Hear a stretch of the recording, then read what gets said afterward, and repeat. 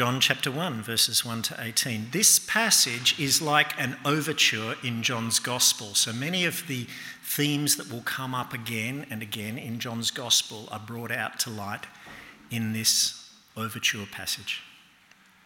John 1. In the beginning was the Word, and the Word was with God, and the Word was God. He was with God in the beginning. Through him all things were made. Without him nothing was made that has been made. In him was life, and that life was the light of all mankind. The light shines in the darkness, and the darkness has not overcome it. There was a man sent from God whose name was John. He came as a witness to testify concerning that light, so that through him all might believe. He himself was not the light. He came only as a witness to the light. The true light that gives light to everyone was coming into the world. He was in the world, and though the world was made through him, the world did not recognize him. He came to that which was his own, but his own did not receive him. And yet, to all who did receive him, to those who believed in his name, he gave the right to become children of God. Children born not of natural descent, nor of human decisions or a husband's will, but born of God. The Word became flesh and made his dwelling among us. We have seen his glory, the glory of the one and only Son who came from the Father, full of grace and truth. John testified concerning him. He cried out saying, "This is the one I spoke about when I said, 'He who comes after me has surpassed me because he was before me.'" Out of his fullness we have all received grace in place of grace already given. For the law was given through Moses. Grace and truth came through Jesus Christ. No one has ever seen God, but God, the one and only, who is himself God and is in closest relationship with the Father, has made him known.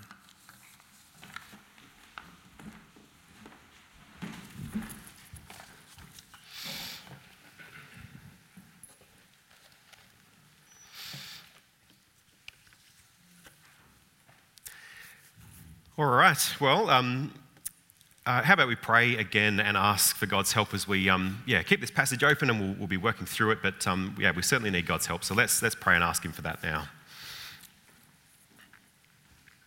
Our Heavenly Father, we thank you so much that you're a God who delights to make yourself known, that you do so through your word, and so we pray that you would be kind to us this morning. Please work powerfully in our lives and in our midst by your Spirit, bringing this word to life. Give us ears to hear it and hearts that would love to respond as you'd have us respond. In Jesus' name, amen. It's great to be able to kick this series off. I've heard just a little bit of that snapshot that over Easter you were having a skeptic's Easter and now trying to think along with John as he teaches in his gospel who Jesus is. That's just really exciting, and it's great to be able to kick this series off and to begin that task together, I guess, of thinking about who Jesus is. I feel like Richard has almost stolen my introduction, but he asked exactly the right question. How would you share an answer to that question with someone else? Like if you had the opportunity to talk with someone about who Jesus is, how would you approach that? How would you approach that? How would you communicate to someone else in a short, clear fashion who it is that Jesus is and why that is significant? It might be that you'd go for that short, bite-sized answer that I think some of us called out. Jesus is the Son of God was the answer here. There's lots of those kind of short answers that the scriptures give us, isn't there? Perhaps something like Jesus is King or Lord or Judge, a friend, There's so many different ways you could complete that. Jesus is just in those short, bite-sized, couple of word answers. Maybe you would approach that task of conveying who Jesus is by sharing a story, maybe one of the stories from the Gospels. There are lots of great stories that really paint a picture of who Jesus is. Perhaps you would go with, like, Jesus calms the storm to show something of his power, or Jesus raises Lazarus from the dead to show something of his command over death. Would you use a personal anecdote, a story from your own life, something that reveals, I guess, the work that God is doing in your life right now, or something that you've experienced that shows something of what Jesus means to you, or how he might be meaningful to the person that you're speaking with? There are lots of different ways to do this, to answer this question of who is Jesus, which is good, actually. It's good that we have options, because it can be quite challenging to get it across, and sometimes different people need to hear different things. Now, let me ask, would your strategy change at all if you were talking to someone who already knew a little bit about the Bible or about Christianity? Perhaps you're talking to a Jewish person, or to a Muslim person who's familiar with the Old Testament or something like that. Would your strategy change if you were speaking to someone from a different religious background? You shared some things in common with them, but not everything. You know, maybe you'd try to use words or ideas that they know about rather than the jargon words or things that Christians will just understand what you say. You might need to do a little bit of work in translating ideas. But it's with that idea in mind, that question of how would you go about communicating about Jesus to someone who shared a little bit of what you might believe as a Christian person, if you're a Christian person, but there's something new that's happened and you want to get that across. How would you go about that task? Because that, I think, is really what John is doing in chapter 1 of his gospel. As we heard those verses read, we'll see how John approaches this challenge of communicating who Jesus is. They form, as Chris described it, the overture, often called the prologue to John's gospel.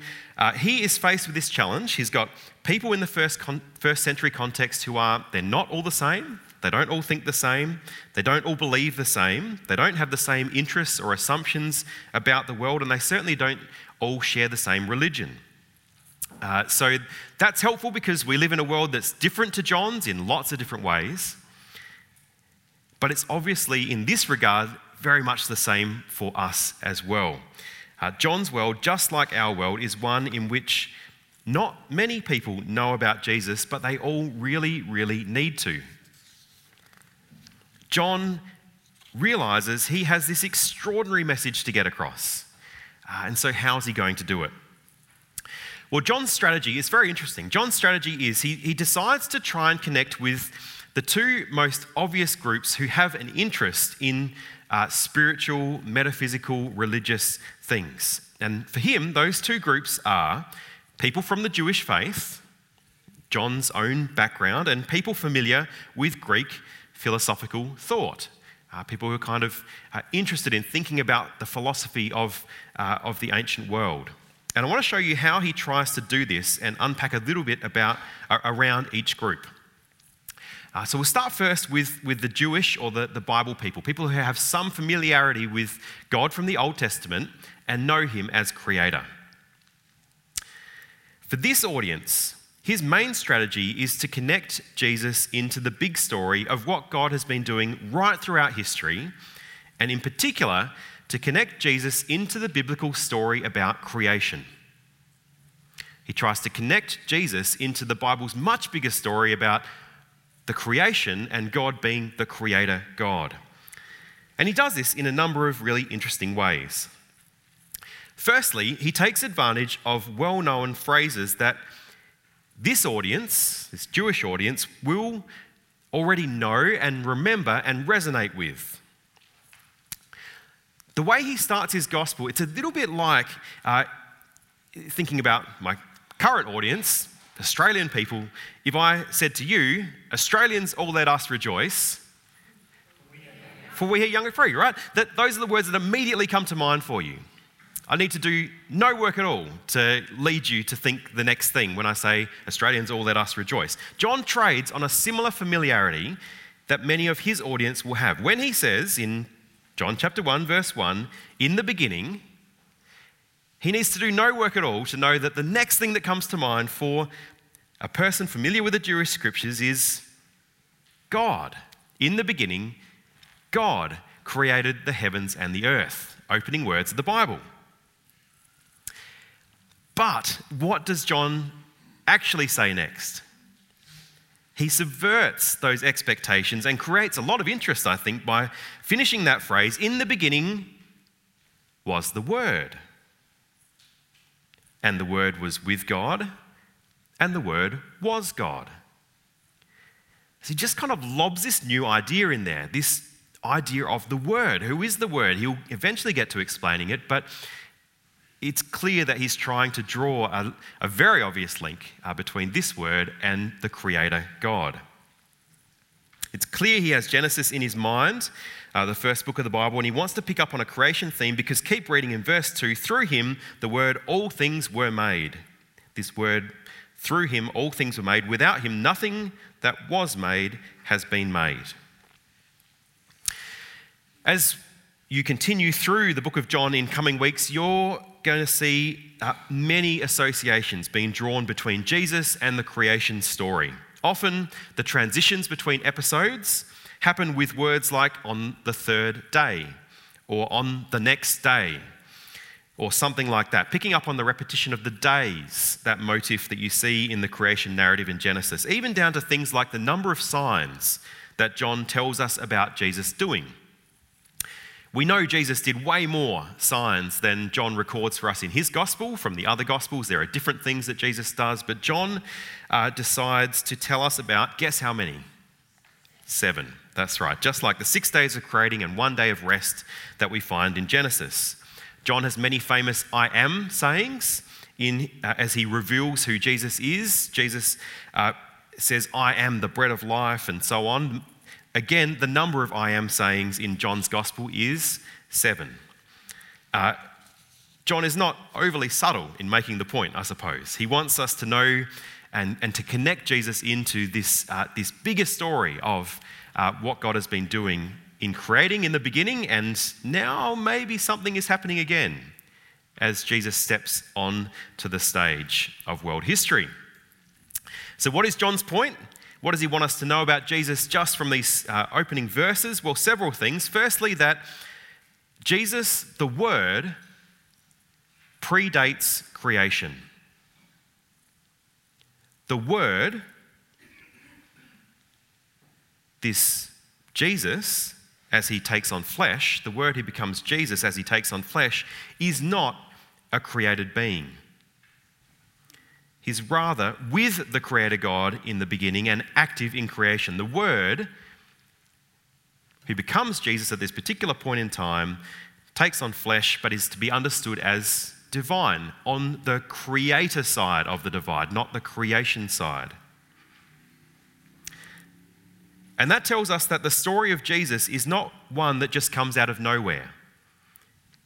He is connected to that great story of God and his people that we read in the Old Testament. And perhaps most importantly, John's point is that by leading with all these associations to the first creation account, John is signaling to us, his readers, that when Jesus steps onto the world stage, we're not just meeting another prophet or a teacher or a priest or a king. Something much more profound is taking place. The Jesus story is actually a second creation story. The Jesus story is a second creation story. With Jesus, a new creation is breaking into this world, and things will never be the same again.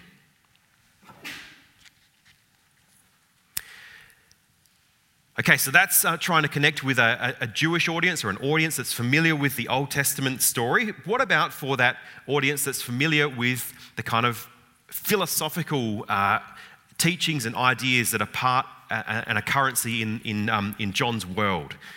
Well, for a philosophically literate audience, I should just say, I think that the Bible audience is the primary one, okay? And that's what kind of why I've spent most time on that. I'm just going to say a very few things about this philosophical audience. But there is a good suggestion here in John that he thinks more broadly than just people who already know the Bible, particularly people who are into ancient Greek philosophy, things like Stoicism. And the reason I say that is that John describes Jesus as the Word in John chapter 1, verse 1, as we heard. The Word translates from the original Greek, this word logos. You can see how it's written in Greek. Logos looks like logos, but I guess you pronounce it logos if you want to sound like a Greek person. Take it from me with the surname. Now, you might think that word is a fairly generic sounding thing in English, and it is. Word, it's fairly bland, doesn't have a lot of extra attached meaning to it. But in an ancient world, and particularly for people familiar with Stoic teaching, the philosophical teaching of the time, logos, this word logos, is their way of capturing and talking about the idea of reason, kind of capital R, reason. This idea is that there's an impersonal principle of reason that governs the universe and kind of orders things and makes things happen as they do. So this reason with a capital R, this kind of logos idea, it's not really like the Bible's God in that it's impersonal. It's maybe a bit closer to the idea of fate. But the idea is that reason, or logos, is this organising principle of the universe, and a little spark of universal reason, a little spark of this universal reason kind of resides within each person in their teaching. It resides in each one of us. In Stoic philosophy, the goal is to live in keeping with this logos, to attain true meaning and dignity in life. To live in line with logos is to live, life in the best way possible. And so to an audience who knows Greek philosophy, there is this additional hook that John throws out there. To those who think that it's important to live in line with logos and to live a life that's based on this kind of reason and ordering principle of the universe, but which is impersonal to them, well, John says, if you care so much about this logos, well, would you like to meet him? Because he's very much a person, and I'm going to tell you all about him. Because he and I were close friends for a number of years. I know a little bit about this logos, this word who became flesh. All right, so John is off to a good start. He's introduced us to Jesus in two ways, by suggesting that he is present with God in the beginning, before creation, and therefore on the creator side of things, not the creation side of things, but becomes flesh, steps into creation at this particular point in time as Jesus. He's drawn our attention to Jesus as the Word, as the Logos, the organising principle of the universe, or reason. Where John takes us next is to show us why that all matters, why Jesus matters. Why would it make a difference to know him?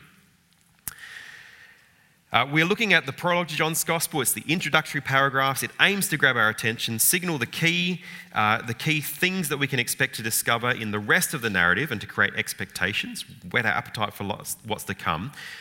And part of that is to give us a big picture hint about why Jesus matters. And the first one is a big one. It's massive, really. Jesus matters because he is the one who reveals who God truly is. He reveals who God truly is. And that's a big deal, obviously, because it's the precondition for having a genuine relationship with God, our Creator. Come back to the passage again and just skim over verses 6 to 8. That passage, that paragraph, the second little chunk there, verses 6 to 8. There was a man sent from God whose name was John. He comes as a witness to testify concerning that light, so that through him all might believe. He himself was not the light. He came only as a witness to the light. We see John the Baptist here introduced, and the idea of him being a witness. He bears testimony to Jesus, who is described as the light. And then verse 7, so that through this light, all may believe.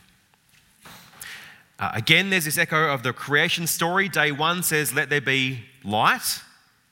But here the idea is not about the light of the sun or the stars or the moon, but the light of God's revelation that moves people from dim darkness to seeing clearly who God is.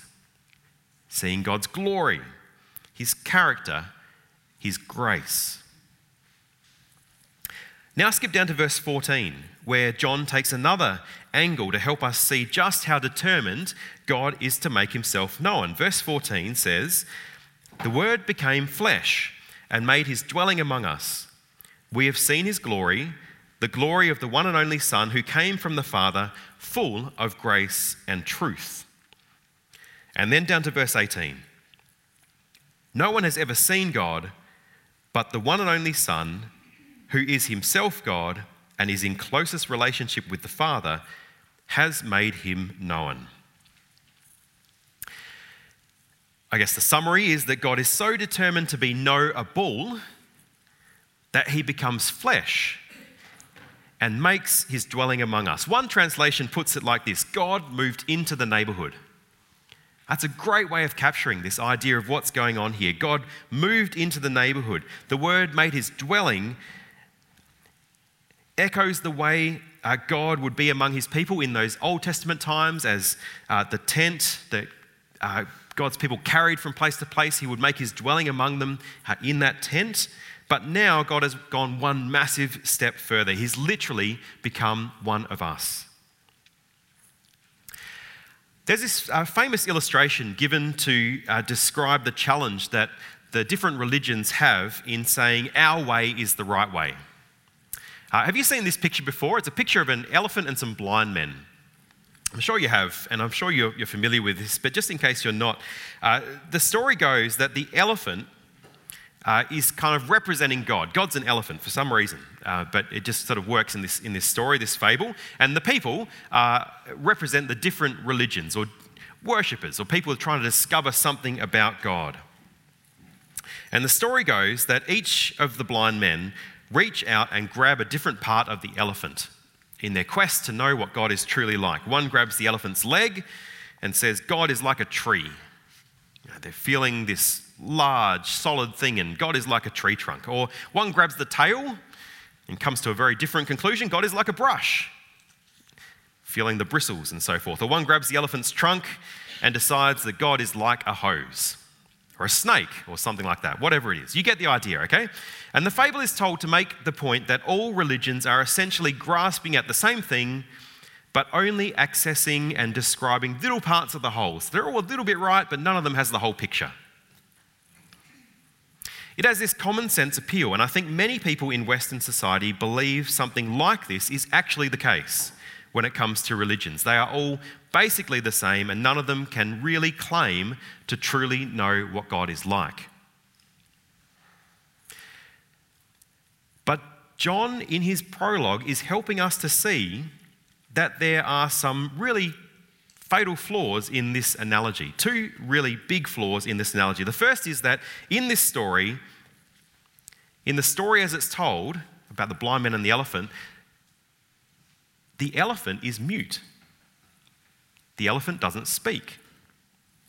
But John chapter 1 helps us to see that God reveals himself to us through his word by speaking to us.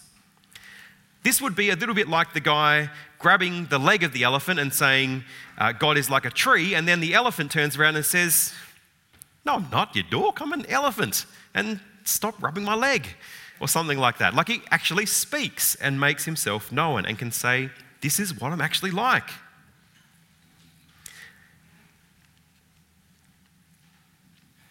But I guess other religions have that too. Some other religions claim to have the words of God or something similar, revealing what God is like. And so the second flaw that John 1 really exposes is this. This whole picture, this whole scenario relies on the intuition that God and us are completely other. God is God, we are mortal, God's invisible, inaccessible to our ordinary senses. That's the point of the blindfolds. We're left groping around in the dark. And that would be true if Christmas never happened. But at Christmas, we celebrate the moment when God ceased being other. God not only reveals himself by speaking to us through his word, God, in a very real sense, he just rips the blindfolds off and says, hey, I'm not an elephant. I've become one of you. Take a look. Here's what I'm really like. What an extraordinary gift. A moment that forever changes what we mean when we say, I know what God is like. We can say that confidently and mean it without a hint of arrogance, because it's got nothing to do with how clever we've become or how well we've managed to kind of find our way up to God. It's actually got everything to do with God coming down and becoming one of us, making himself knowable, becoming flesh, making his home amongst us for 30 odd years, becoming a human, the man Jesus. The second reason why Jesus is so significant is that he is the link between knowing about God in that abstract sense. So this is great that he's revealed himself, but there's more. There is an invitation to become family. The second big reason why this all matters is that we are not just getting information in the abstract sense about God, but getting to know God in the intimate relational sense of a family relationship. Lots of people know things about me. You all know, now that you've seen me, how tall I am. You don't know whether I snore a lot, but lots of people do know that about me. You don't know much about my sense of humour yet, but I don't know, maybe you will get the chance to. No, I won't subject you to that, actually. It's not good for anyone, but there are lots of things that you can know about me just, as information. But there are just a handful of people who know me in that intimate family sense. Mainly my wife and my two girls. My two girls in particular are the only ones who can call me dad and get to relate to me as dad. That's a privilege for them. Now, look at verse 12. Yet to all who did receive him, to those who believed in his name, he gave the right to become children of God. Children born not of natural descent, nor of human decision or a husband's will, but born of God. You see, receiving Jesus, believing or entrusting yourself to Jesus makes it possible for people to become children of God, to know God as Father. Future parts of John, the Nicodemus story, which you'll probably come across in a few weeks' time in particular, will flesh this out, but you'll see a hint here of just how much is on offer in those last words of verse 13, born of God. The implication here is not just that we become family, but we are actually reborn and made a new creation in the process. Now, there's so much more we could say in terms of Jesus' significance. We haven't really talked at all about what God has done, about the Old Testament law and so forth, all that great stuff about grace. I hope you might have a chance to discuss that in midweek groups, or certainly to unpack it in future weeks as you keep moving through John. But to bring things together, I just want to reflect on the significance of what John has just taught us and to zoom in on one key point, and that is the significance from John's prologue, verses 1 to 18, the significance of the fact that God wants to be known. That's something that really stands out to me from John's prologue, is how he powerfully challenges that base assumption of our culture, which I think is that it's very difficult or even impossible to actually know God. John really helps us to see that that's not at all the case. Many people just assume that the God question is this kind of quaint historical relic, some nice myth that some people believe, but it's been discredited by someone, we're quite sure, probably science or something like that, and so we don't need to think about it too much. And people that do, they kind of seem weird or nasty sometimes, so it's just not something that many in our Western culture feel compelled to give much thought to.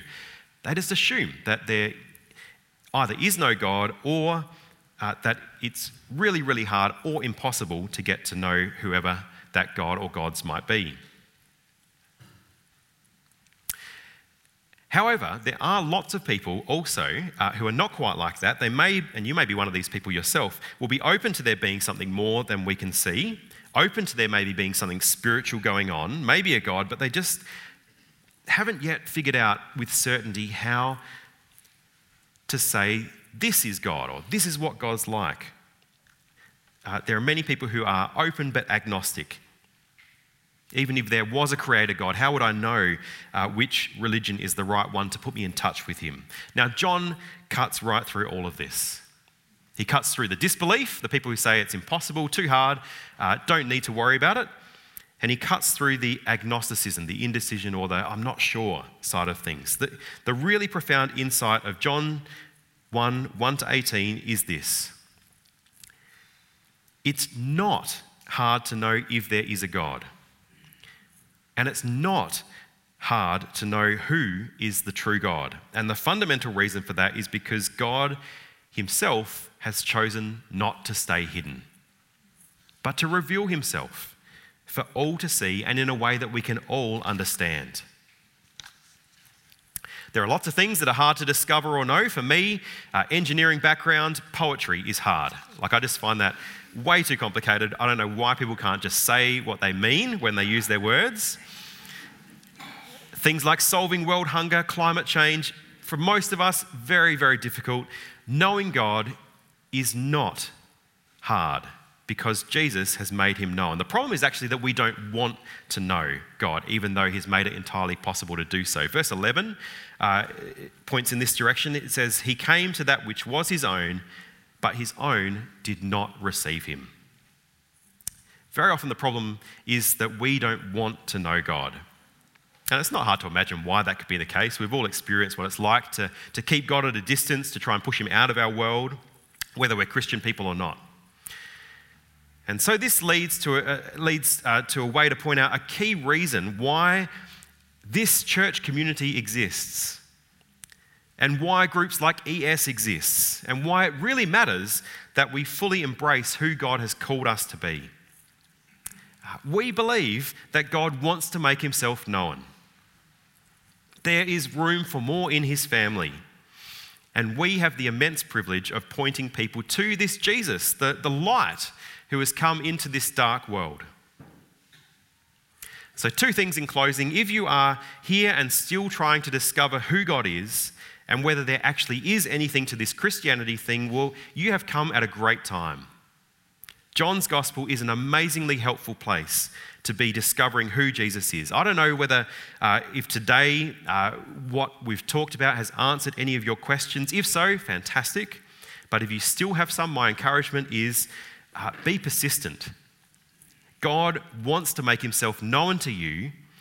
Keep coming and seeing in future weeks. I think John will be very, very helpful to you.